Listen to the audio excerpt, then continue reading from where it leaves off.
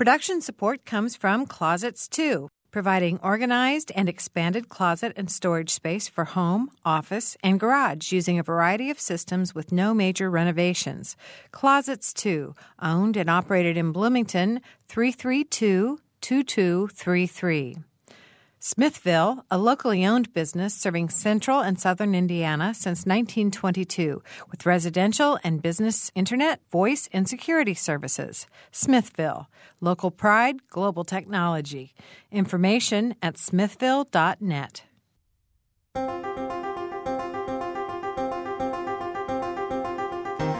Welcome to Noon Edition. I'm Bob Zaltzberg, editor of the Herald Times, along with co-host Mary Catherine Carmichael. Today we're going to talk with Jill Bolte Taylor, and I'm going to give her a proper introduction here in just a second. But if you would like to join us on the program, please call us at 855-0811 or 877-285-9348.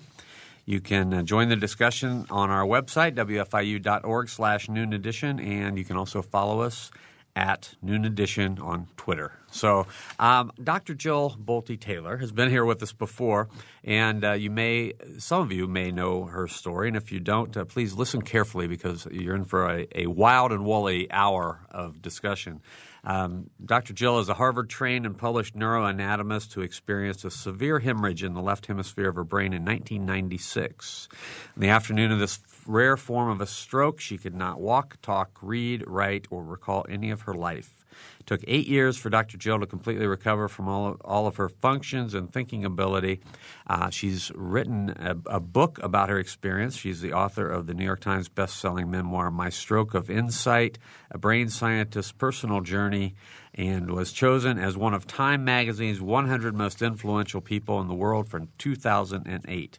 In addition, she was the premier guest on Oprah's Soul Series webcast, and her interview with Oprah and Dr. Oz on the Oprah Winfrey Show was aired on Tuesday, October 21st, 2008. And I must say that she was a guest on our show way before Oprah. That's right. And the most important thing is I live right here in Bloomington. That's right. She's a Bloomington person. Jill, thanks for being here. Thank you. I appreciate it, Bob. Really like having you back. And as a follow-up to today's show, if you want more information, you can find the Soul Series on Oprah's website, as well as you can go to our archive online and listen to our first interview with Jill. And also, there's been a WFIU profile done on you, and so that's also available online. So yes.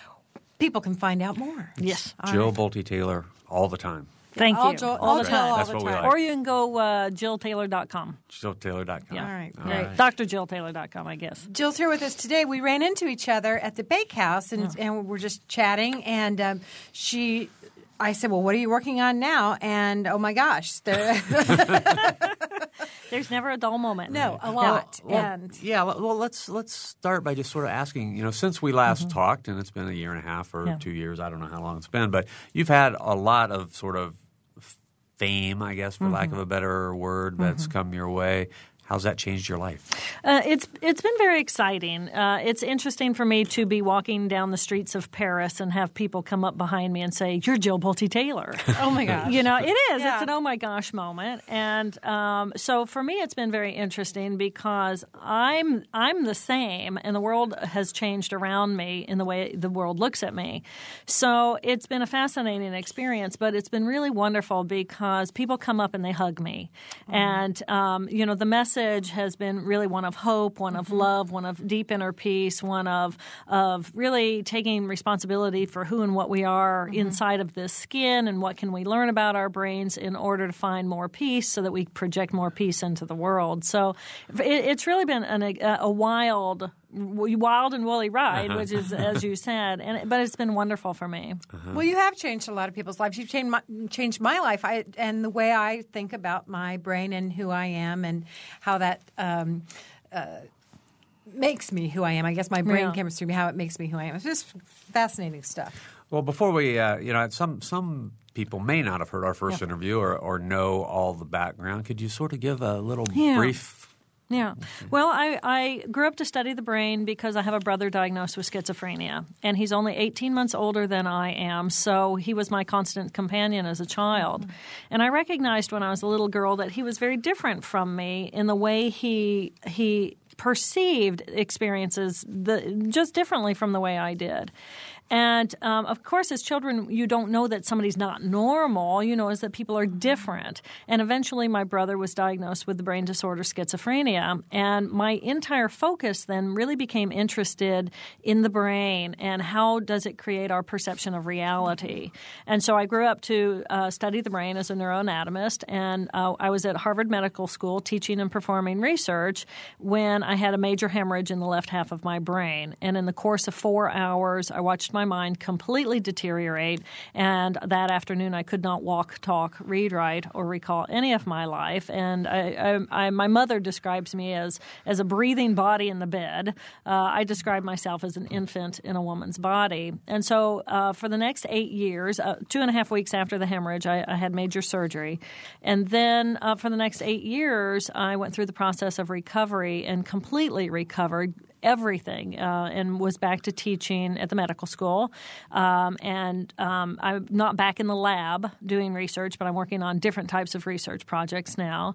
And everybody said, why did you recover? What did you do? And it became clear to me that I had to write a book because that's how we communicate in our society. And so I wrote my Stroke of Insight, a brain scientist personal journey, and I self-published it. And so it was out in the world for a year and a half. And then last year, probably after I was here with you, I was invited to give a presentation at a conference called TED. And TED stands for Technology, Entertainment, and Design. And I was invited to tell them my life story in 18 minutes or less. And so I put together this presentation, and they bill themselves as 1,000 of the world's top movers and shakers. And I thought, okay, I'll present this to them. And if it works, it works. I influence 1,000 important people, and then it helps change their worlds, and the ripple effect will be beneficial.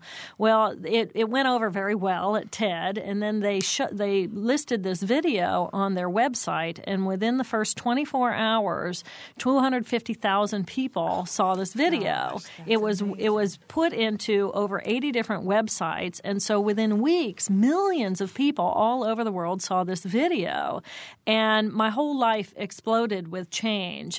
Publishers all over the U.S. Saw it. They went. They found out I had a book that was already done that was self-published. Oprah found out about it. So 2008 was an absolutely enormous promotion of this story into the world, and I literally just hung on for the ride. And things have calmed enough now this year that I can actually put my mind back to things that I find of value and I find important.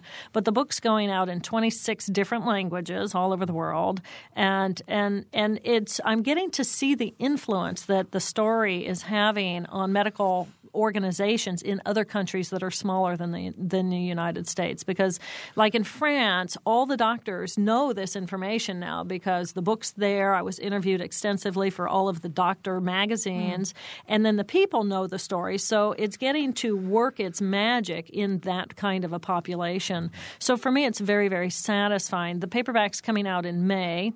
And so now that's being adopted by lots of medical schools and medical professional schools, including OT, PT, speech therapy schools all over the U.S. So it's just wonderful for me to be able to have such a positive influence on how we treat people with neurological rehabilitation and what they need in order to recover. I want to just add my endorsement for the book. Thank you. And also for the that TED video is 18 minutes well spent. If you can find it. It's on YouTube. You can find it easily online. And I was struck by your emotion as you did that. It's a very touching and inspiring 18 minutes. So I recommend everybody see it. Thank you. I also watched the Oprah show, and I have to tell you that when you brought out your bucket of brains, I thought Oprah was going to faint. Did she say anything to you about that? No, she squirmed a little, but it's like, grin and bear it. And I thought she did remarkably well. Yeah, as I just hand her that brain. Yeah, right. Because you use that in your presentations. You bring out brains and show people a little bit. And, yeah. Well, and for the TV show, I got to bring a variety of different brains from stroke, hemorrhagic stroke or, in the brainstem region or in the cerebral cortex, and look at those and show people what it actually looks like. And this is why you have some type of cognitive deficit or function. It's because those cells don't function anymore because of this big old blood clot or this big old problem. So, yeah, no, I had a great time. Let me bring my bucket of brains and I'm very happy. But Dr. Oz, when on the show, it was so nice to be with him. He's so easy to communicate with.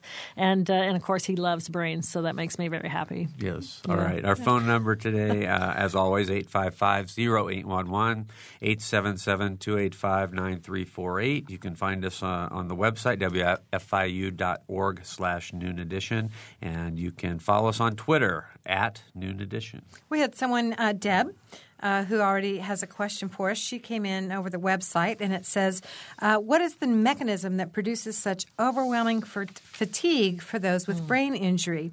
And how did you regain your cognitive and physical stamina after your stroke? Well, I would first address the fatigue issue as you have to consider that in order for us to have any normal perception of reality, there is a cascade of cells that have to each perform their function and then pass the information to the next group of cells, to the next group of cells, to the next group of cells, just for us to be able to process visual information or auditory information or any kind of sensory stimulation. So all these different cells have to perform their function, and they're all interdependent on one another. And if you have a brain trauma and some of the cells in that cascade are no longer functioning, then it's like a telephone wire that has been cut, and I can't get that message across that gap now.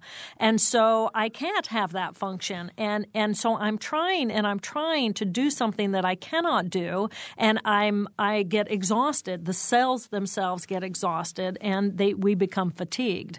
So I think it's a matter of the fatigue issue, and this is one of the things that my mother intuitively understood, that she had to let me sleep and sleep and sleep and sleep until I was ready and crisp and alert again before she could teach me anything new.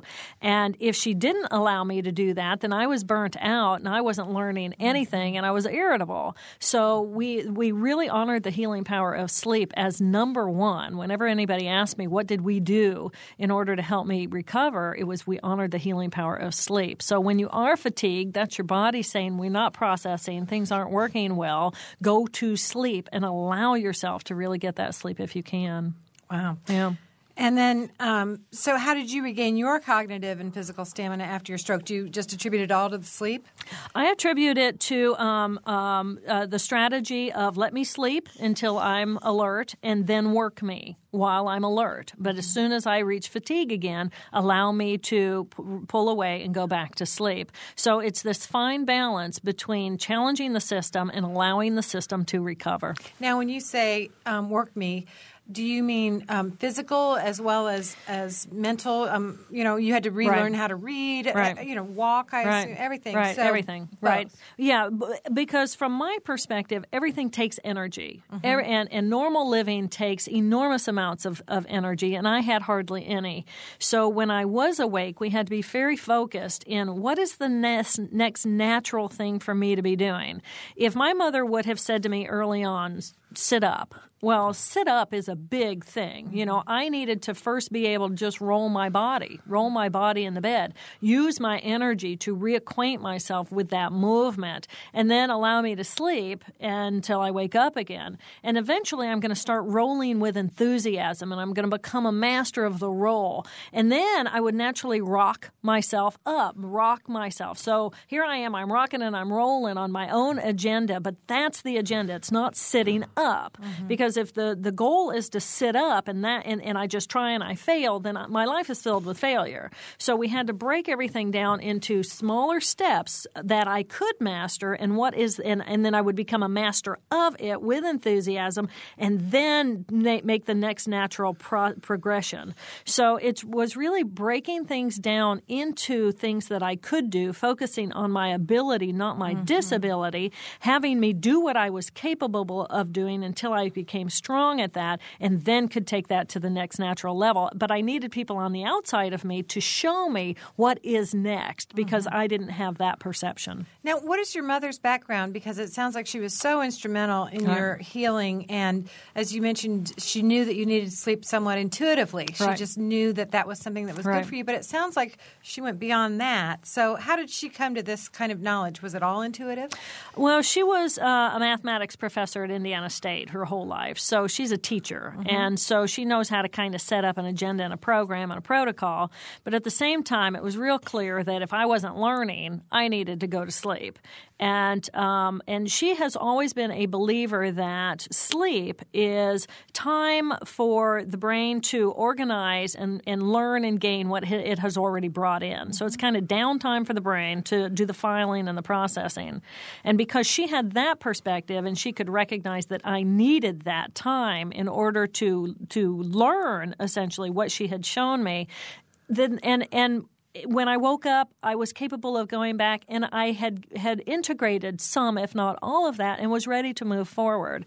So she intuitively knew as a mother, first of all, to love me, to nurture me first, and then if I had any energy left over, to give me something to do and to challenge my systems immediately and interspersed with appropriate sleep. This is a total sidebar, but were you able to regain your childhood memories, for example? I know that I know things today that I have not been retaught, but there's the thing about what you don't know is you don't know it, and it's not saying, hey, you don't remember me. It's like, I'm sorry, it's gone. So but I have regained some memories, but I'm sure that there are pieces that I don't know. And your mother, we thought your mother was going to be with us today, but yes. But you have already had an hour with the BBC before we came on the air. They did an interview with her here. So Yes. No, she's a gem. Did they ask her any good questions? Well, whenever they ask her to go back and relive that moment, she just always moves straight into the emotion of what it was like for her to see me, because she thought that she had been told on the first day that because she was in Indiana and I was in Boston, and they said, she's stable, she's had a stroke, so I need for you to prepare your estate and your affairs so that you can come for an extended time. And she said, okay. And based on the faith that I was stable. Well, to her, stable meant I was sitting up. I was capable of a little form of communication. And that was not what she found. And she was shocked. And so for her, she describes me as just a breathing body in the bed. And what else does a mother do? She picks up the sheet and crawls in bed and wraps her arms around me and starts rocking me to bring comfort, not just to me, but to both of us, of reestablishing this connection. And I'm sure it was devastating for her, because I did not know what a mother was, much less who my mother was. And that whole mother-daughter bonding, it was gone for me. So we were starting really from scratch, and we had to create a new relationship in order for us to find our way as a new team as we're approaching how are we going to rehabilitate me, and is that my priority? Is that am I willing to show up for it? I think your mom is going to need to write her own book. Well, a lot of people have really asked her for that, so much so as giving her that the computer program, so just speak it, and let it write itself. And I think you're right. I think that she has a story that is so valuable from her perspective about how to look at me and how to treat me and how to celebrate, because that's one of the things that we did. There was never a moment of misery. She was so happy I was alive. I was so happy I was alive. The phrase "stroke victim," we're just not allowed to use that. I was a stroke survivor. I had already done something really wonderful. I had survived this, and then it was that matter of, okay, well, how many of my abilities and skills would I be able to get back? But it was fascinating, because this morning she was saying, I had really no hope of her growing up to be what she has become again. We just wanted her to become independent again. I wanted her to be able to live alone and feed herself and be able to shop, and we did not have big, high expectation, but she set me up so perfectly that it worked out beautifully. Amazing. Yeah. All right. Our phone number is 855-0811, 877-285-9348. And you can join us on the website, wfiu.org/Noon Edition, and follow us on Twitter at Noon Edition. And I also want to mention that we have links to the TED video and the book on the Noon Edition website now. They went ahead and took care of that for us during the show. Perfect. And so we can go ahead and send people right there after the show. They can access that immediately. Perfect. Okay, great. I remember from previous conversations that we've had and hearing you speak that you have how would you define normal? Let me ask you that. I mean, because we always talk, people are just so used to talking about, well, the normal brain does this and this and that. Right. And I think you have a little different approach to that. Well, I think that normal, in order for any two of us to communicate with one another, we have to share a certain amount of common reality. And a lot of us make the kind of perception that you're just like me because you look like me, you talk like me, you have arms like me, you must think like me. Well, all you have to do is look at politics, and we know that we have very diverse ways of being in the world. So for me, I think normal is how much in that bell curve do you fit for the overall ability of what we are, as opposed to skills that take us beyond that bell curve. And yet at the same time, I see the people who are at the edges of the bell curve as differently abled. They have a different way of perceiving, and because they don't perceive the way the normal population perceives doesn't mean that they perceive less than. It just means they perceive differently, and so they're going to have different skills than the normal brain is going to have. Our brains are very loud. The brain chatter in the left hemisphere, the way it organizes information, is there for most of us. For some individuals, they don't have that brain chatter, and so they've shifted away from that form of communication.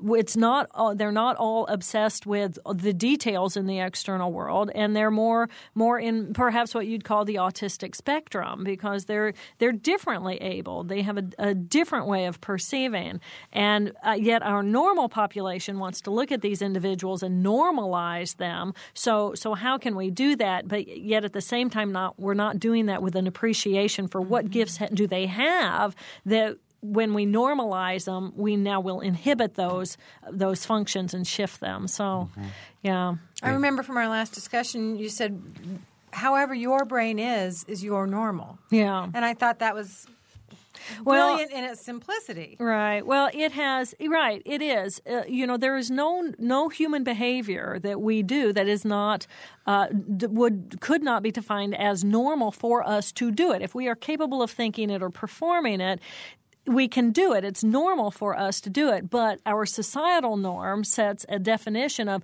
well, these behaviors are not acceptable. It's not okay to kill. It's not okay to hurt. It's not okay to do whatever it is that is outside of the defined definition. But for the brain, the two hemispheres are two very different entities, the two hemispheres, in the way they process.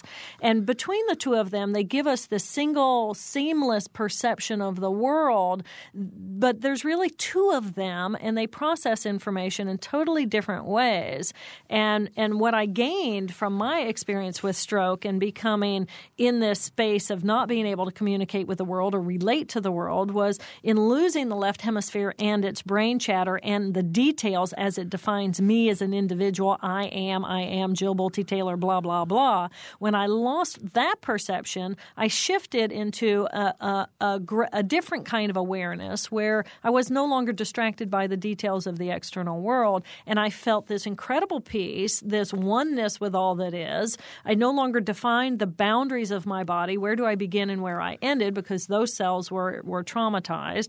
And yet I was still a whole human being. And from my perspective, even though I couldn't walk or talk or read or write, and everybody looking at me is going, oh, my God, poor Jill, I felt that I was perfect and whole and beautiful just the way I was because I was. And it's given me a shift in perspective of looking at other people and wondering what gifts have they gained because they now are differently abled. Yeah. We're going to take a break, and then we have a phone call we're going to get to first after the break. We have several emails, so we have a lot of people that want to talk to you. Okay. So you're listening to Noon Edition. Our guest is Jill Bolte Taylor. We'll be right back.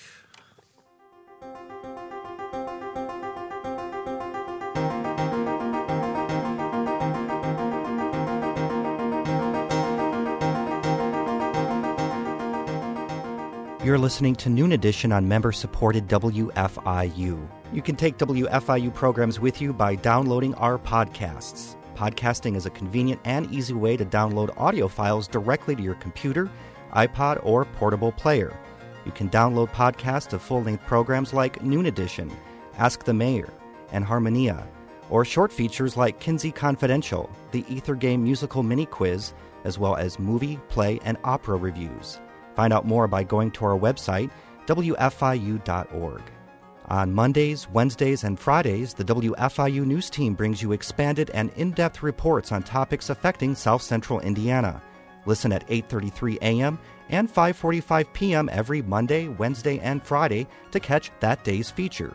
If you miss one, that's okay. They're archived on our website, wfiu.org, and the best features from each week can be heard Saturday mornings at 7:45.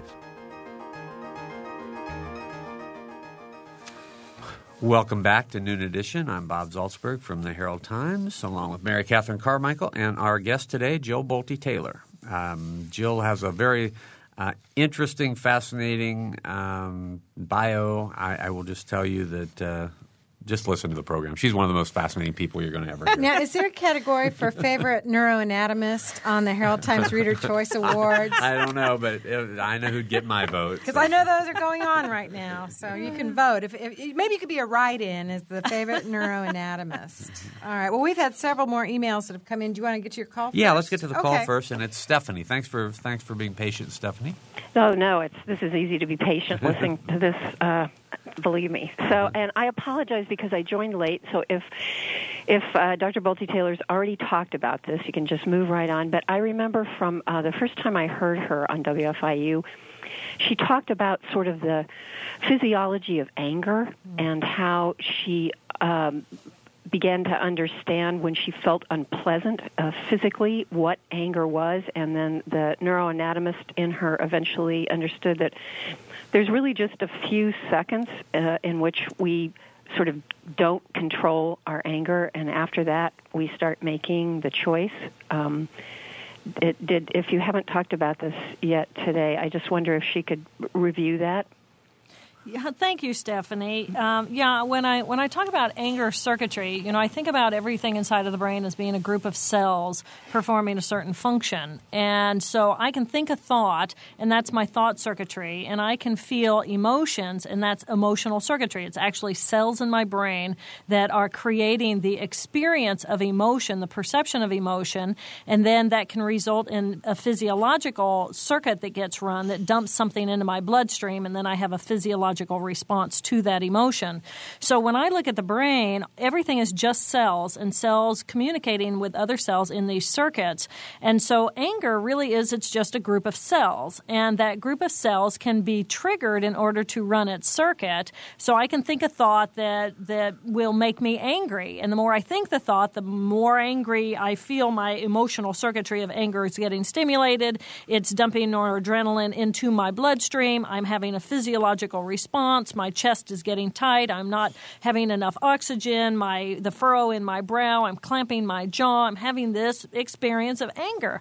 And what I really gained in awareness was that it takes less than 90 seconds for me to think the thought that stimulates the anger circuit to run and have its physiological response, and for that whatever it dumps into me to flush completely through me and out of me takes less than 90 seconds. So I call it the 90-second rule, and I encourage people that when you feel yourself becoming angry, stop and look at your watch, because automatically as soon as you observe it and you choose to observe it instead of engage with it, then the circuitry no longer has the power over you and you don't have to run that circuit anymore. So it's really a matter of observing instead of engaging with the circuitry, but you have to have the willingness first to think about what are the thoughts you're thinking that are now stimulating your anger circuit to run.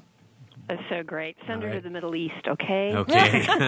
Thank you very much. All right. Thanks, Stephanie. 855-0811, 877-285-9348. You can join us on the website, wfiu.org/Noon Edition, and follow us on Twitter @Noon Edition. All right, here's an email that came in from Una. She wants to know, she says, my brother also has schizophrenia. Could you explain a bit of what is going on in the brain of a schizophrenic? His particular diagnosis is schizoaffective disorder with depression. When the brain, in order to be diagnosed with schizophrenia, all you have to do is have two symptoms. First, you have to experience hallucination. Hallucination is going to be you are either hearing things that other people are not perceiving, or you are seeing things that other people are not seeing. So you have to have some type of hallucination, and you also have to have a delusional thinking system, which means I am perceiving all the information coming in about my life and setting it up in a framework that other people cannot relate to. So I may have the perception that I am Jesus Christ, and all the information coming into my life supports the fact that I am Jesus Christ. And for the last 20 years, I have been Jesus Christ. And my world and my perception of reality is just as real as yours. It's just that you can't share mine, and the normal population would not have that. So in order to be diagnosed with schizophrenia, you have to have hallucination and delusion. Now that leaves the door wide open for what is it like to process individual as a schizophrenic as a person who is diagnosed with schizophrenia, because your brother may be totally different from my brother, but they each experience hallucination and delusion, which is why all the same medication may not work for my brother that's going to work for your brother. And when you consider the information processing, different cells in different areas of the brain communicate with different chemicals and in different quantities of those chemicals in the brains of individuals who do not perceive as what we would call normal. So you've asked me a really big question, but that's kind of the best I can simplify it. Okay. Thank you. All right. We have a phone call. It's Steve. Steve? Hello. I, too, am fascinated by this. I don't know if you have read the article by Atul Gawande in the recent New Yorker on solitary confinement and psychotic manifestations, which seems to me to have enormous implications, especially for older people who were socially cut off. But it was about social deprivation and its deleterious effects on the mind. And I wonder if you have any insights or comments on that. I actually don't have insight into it, but I will read the article, so I appreciate that. Sure. Thanks, Steve. Thanks for the call. All right, and we have one more call. I believe it's Carol. Carol? Yes, hello. Hi. Hello. Hi, go right ahead. Oh, okay, hi. You talked about the difference between left brain and right brain perception, and that's very interesting to me because I know if you draw or do artwork, when you go into your right brain phase, it's very easy to do it. If you're in the left brain phase, the left brain gets in the way. Is there a way that some exercises you can do to kind of help you shift into that right brain mode and perceive in that way when you want to?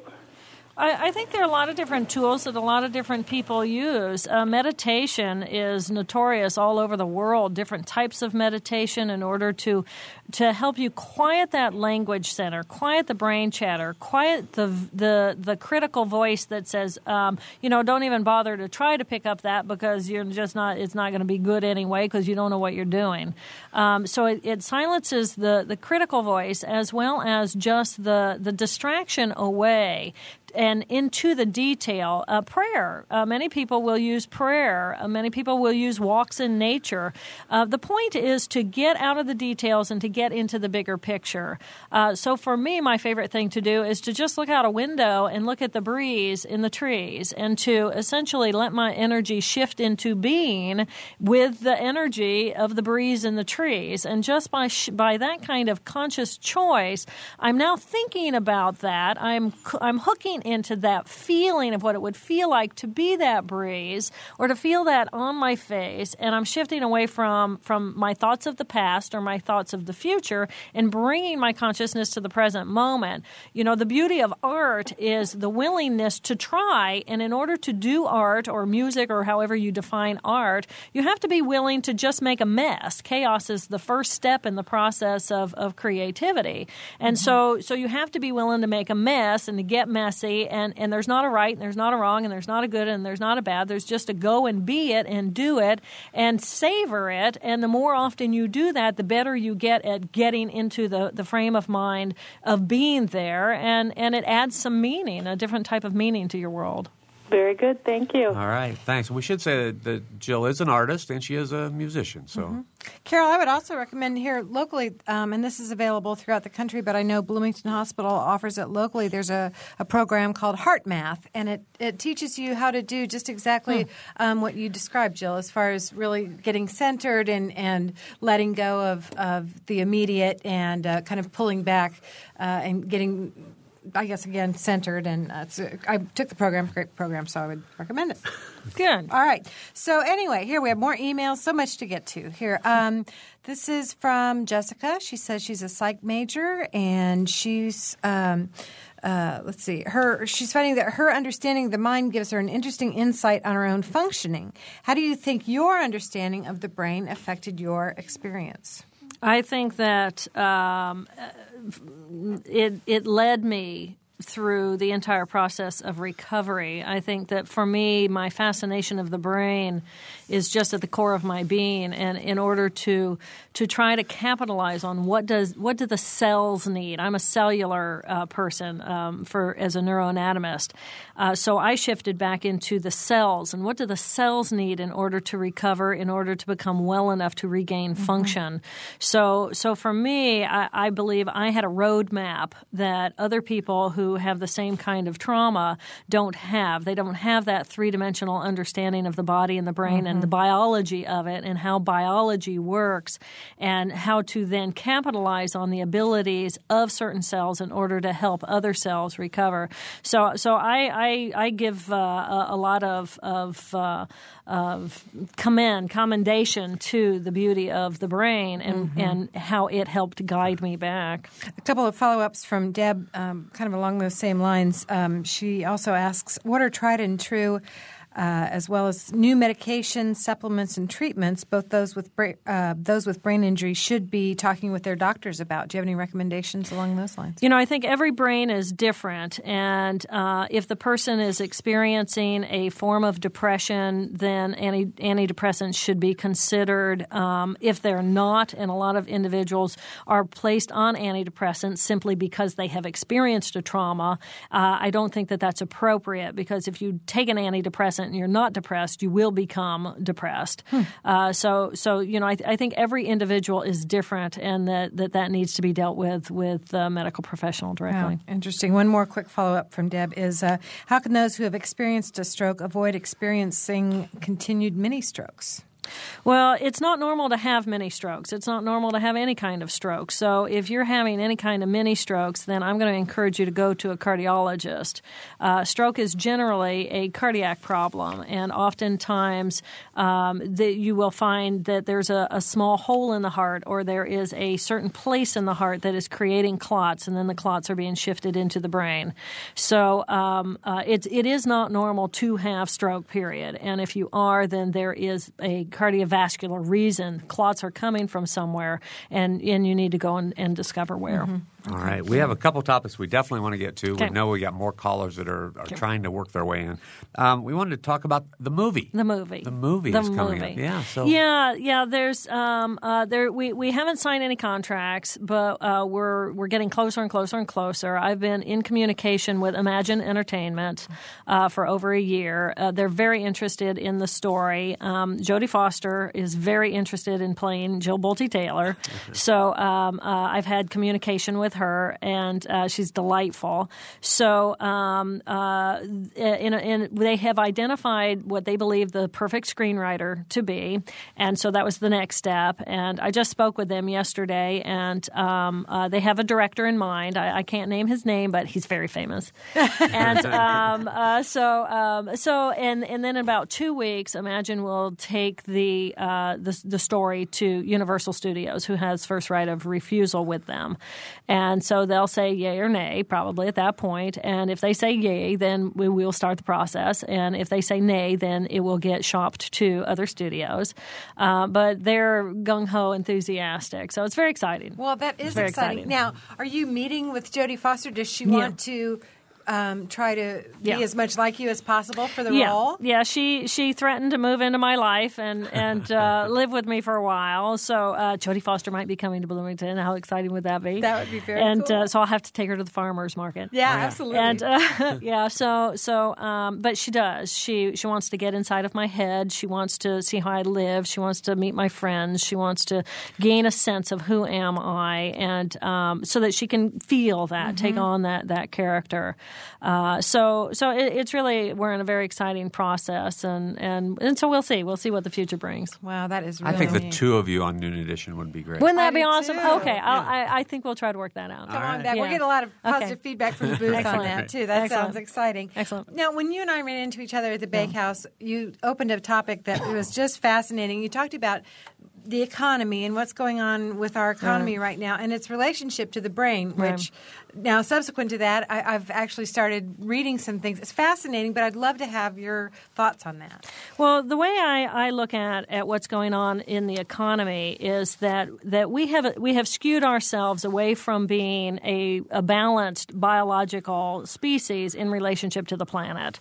And so when you look at the two hemispheres, when you look at any biological system, the cell, the life of the cell is all set up with all these negative feedback loops, with a negative feedback being the cell needs something, it goes on hunt, it gets what it needs, and then it's satisfied. And then it goes on to get something else. So it's satisfied along the way. And then there are positive feedback loops where it wants something and it gets it, and then it wants more of it. And this is kind of like addiction. And so it wants more of it, and then it gets it and it wants more of it, and wants more of it and wants more of it. And so the way I look at it is there are lessons that we can learn about how to be a biologically based species in relationship to this planet for sustainability. And that is to look at what works at the level of the cell. And we have shifted towards more of a left hemisphere negative feedback or positive feedback where I wanted money, I work for money, I get money, I want more money, I want more money. And so I do what I'm doing, I work harder, I get more money, and then I want more money instead of I have the money, I can kick back, I can relax, I can do biological systems are based on a push and then a pause. You have to have the pause. You can't just push, drive. You have to have the pause. You have to have the relaxation.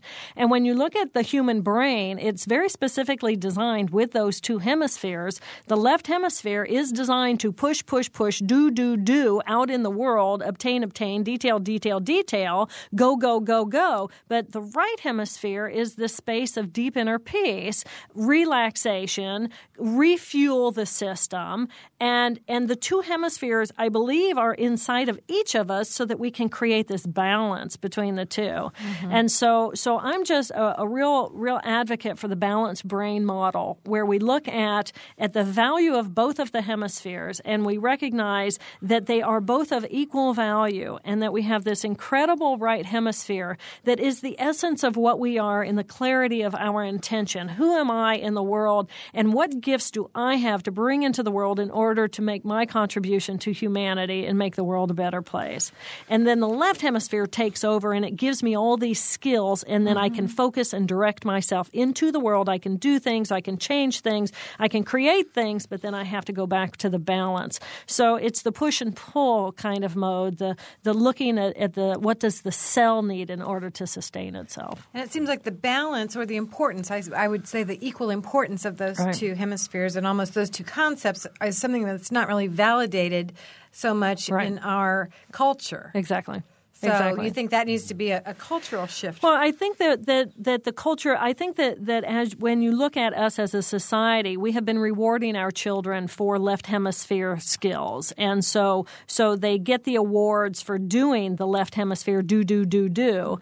And now because of what has happened to our economy, then the instant reward isn't there anymore for the left hemisphere doing. And we have to shift ourselves back into the value of what is really really important.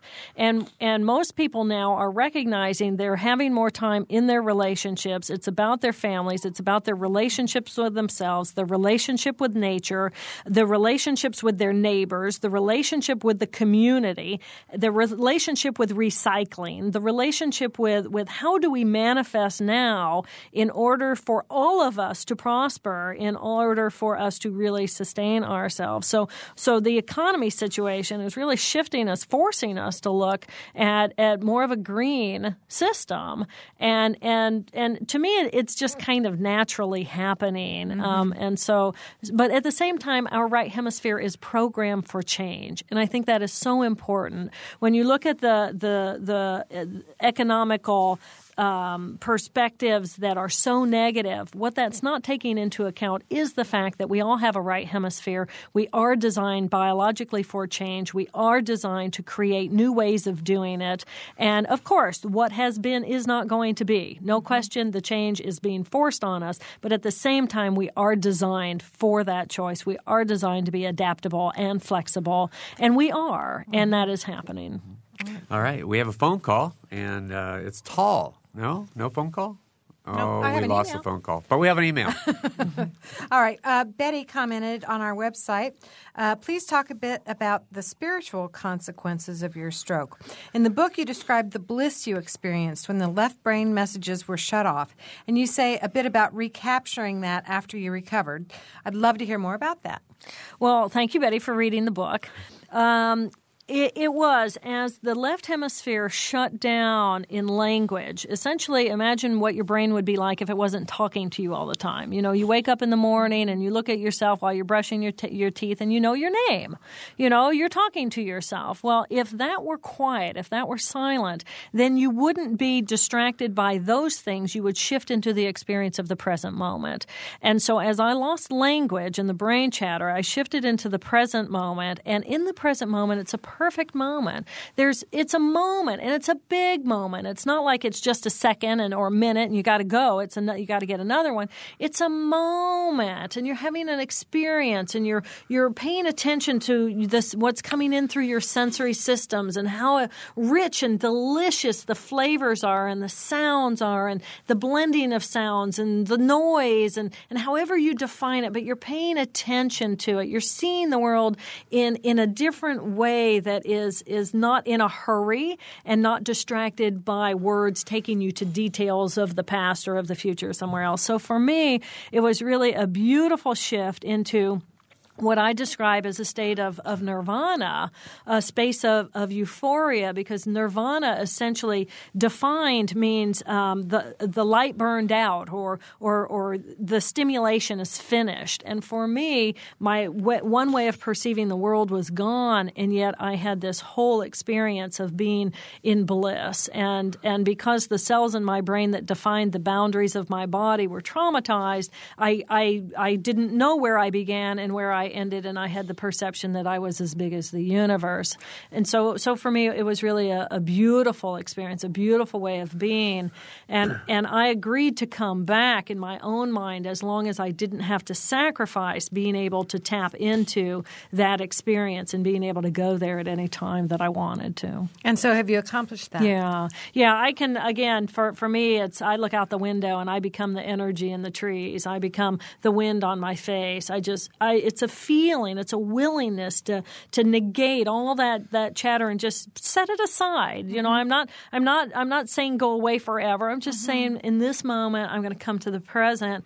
I'm going to be here. I'm going to enjoy the richness of it and savor the fact that I'm alive and capable of having these perceptions. And I think that that's much of what I'm trying to help other people identify, that it's always there. The right hemisphere is always turned on. It's kind of like that blue sky that's always there. The clouds of language can come in and distract you away from that blue sky, but the blue sky is always there if you're willing to go there and seek them. Now, did your stroke affect your perception of religion or God? I think that before the stroke, I was more of a scientific thinker in that the subject of God didn't really work for me. The faith, having the faith, taking the leap of faith to something outside of me that I was to worship, that didn't work for me. My father was an Episcopalian minister. I was brought up in the structure. It just didn't work for me. But to me, post-stroke, what I realized is that the different religions, whether it's Christianity or Buddhism or Muslim, whatever, it is a story that is the left hemisphere tells itself, and it has rituals and whether it's a mantra or a prayer or whatever it is, a way of quieting that left hemisphere in order to be able to shift into an experience that I am in relationship with something that is greater than I am, which is that experience of spirituality. So I honor religions for the tools that it is, and I honor the different stories. They're beautiful. And yet I also see that as tools in order to quiet the left hemisphere language center so that I can shift away from the details into an awareness that I am a part of something that is greater than I am, and that it's beautiful there. And from that space, then, I can come back into my left hemisphere as a functional human being with the intention holding all of us as a human species. So it doesn't see the differences or the separation. It's not looking for those things. It's looking for the similarities, the commonalities. It's based on a feeling of love and compassion and openness, and that everything is one. We are all one. Let's stop fighting. Okay. Yeah. We have 90 seconds to go. Okay. So we were going to have a phone call, but I think we'll pass on the phone call, and we'll just ask you. I know you have a list of things that you've been working on. Why don't you pick one and tell us something new that is going on? Well, one of the things I'm working on is it's very important to me to help people who are in the condition I was in find their way back. And so I'm actually working with a local group called Information in Place on the creation of using virtual reality, biofeedback, and gaming in order to provide tools for individuals to rehabilitate themselves. We have 1 minute. Yeah. So, all right. Yeah. And then one other thing, since we have 1 more minute. Okay, well... we don't want to leave any time on it. I'm traveling a lot as a public speaker. For me, I have audiences of all different types, from medical professionals to the general public to schools, the teenage brain. I'm working on a project with Carrie Newcomer. That makes me very happy.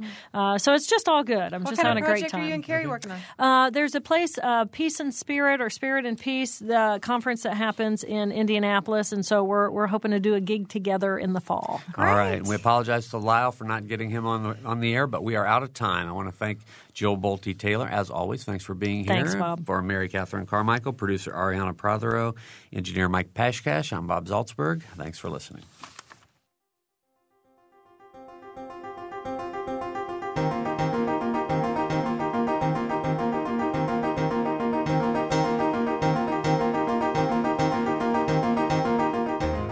Noon Edition is a production of WFIU and the Herald Times. A podcast of this and other WFIU programs is available at WFIU.org. Production support comes from Closets 2, providing organized and expanded closet and storage space for home, office, and garage using a variety of systems with no major renovations. Closets 2, owned and operated in Bloomington, 332-2233. Smithville, a locally owned business serving central and southern Indiana since 1922 with residential and business internet, voice, and security services. Smithville, local pride, global technology, information at smithville.net.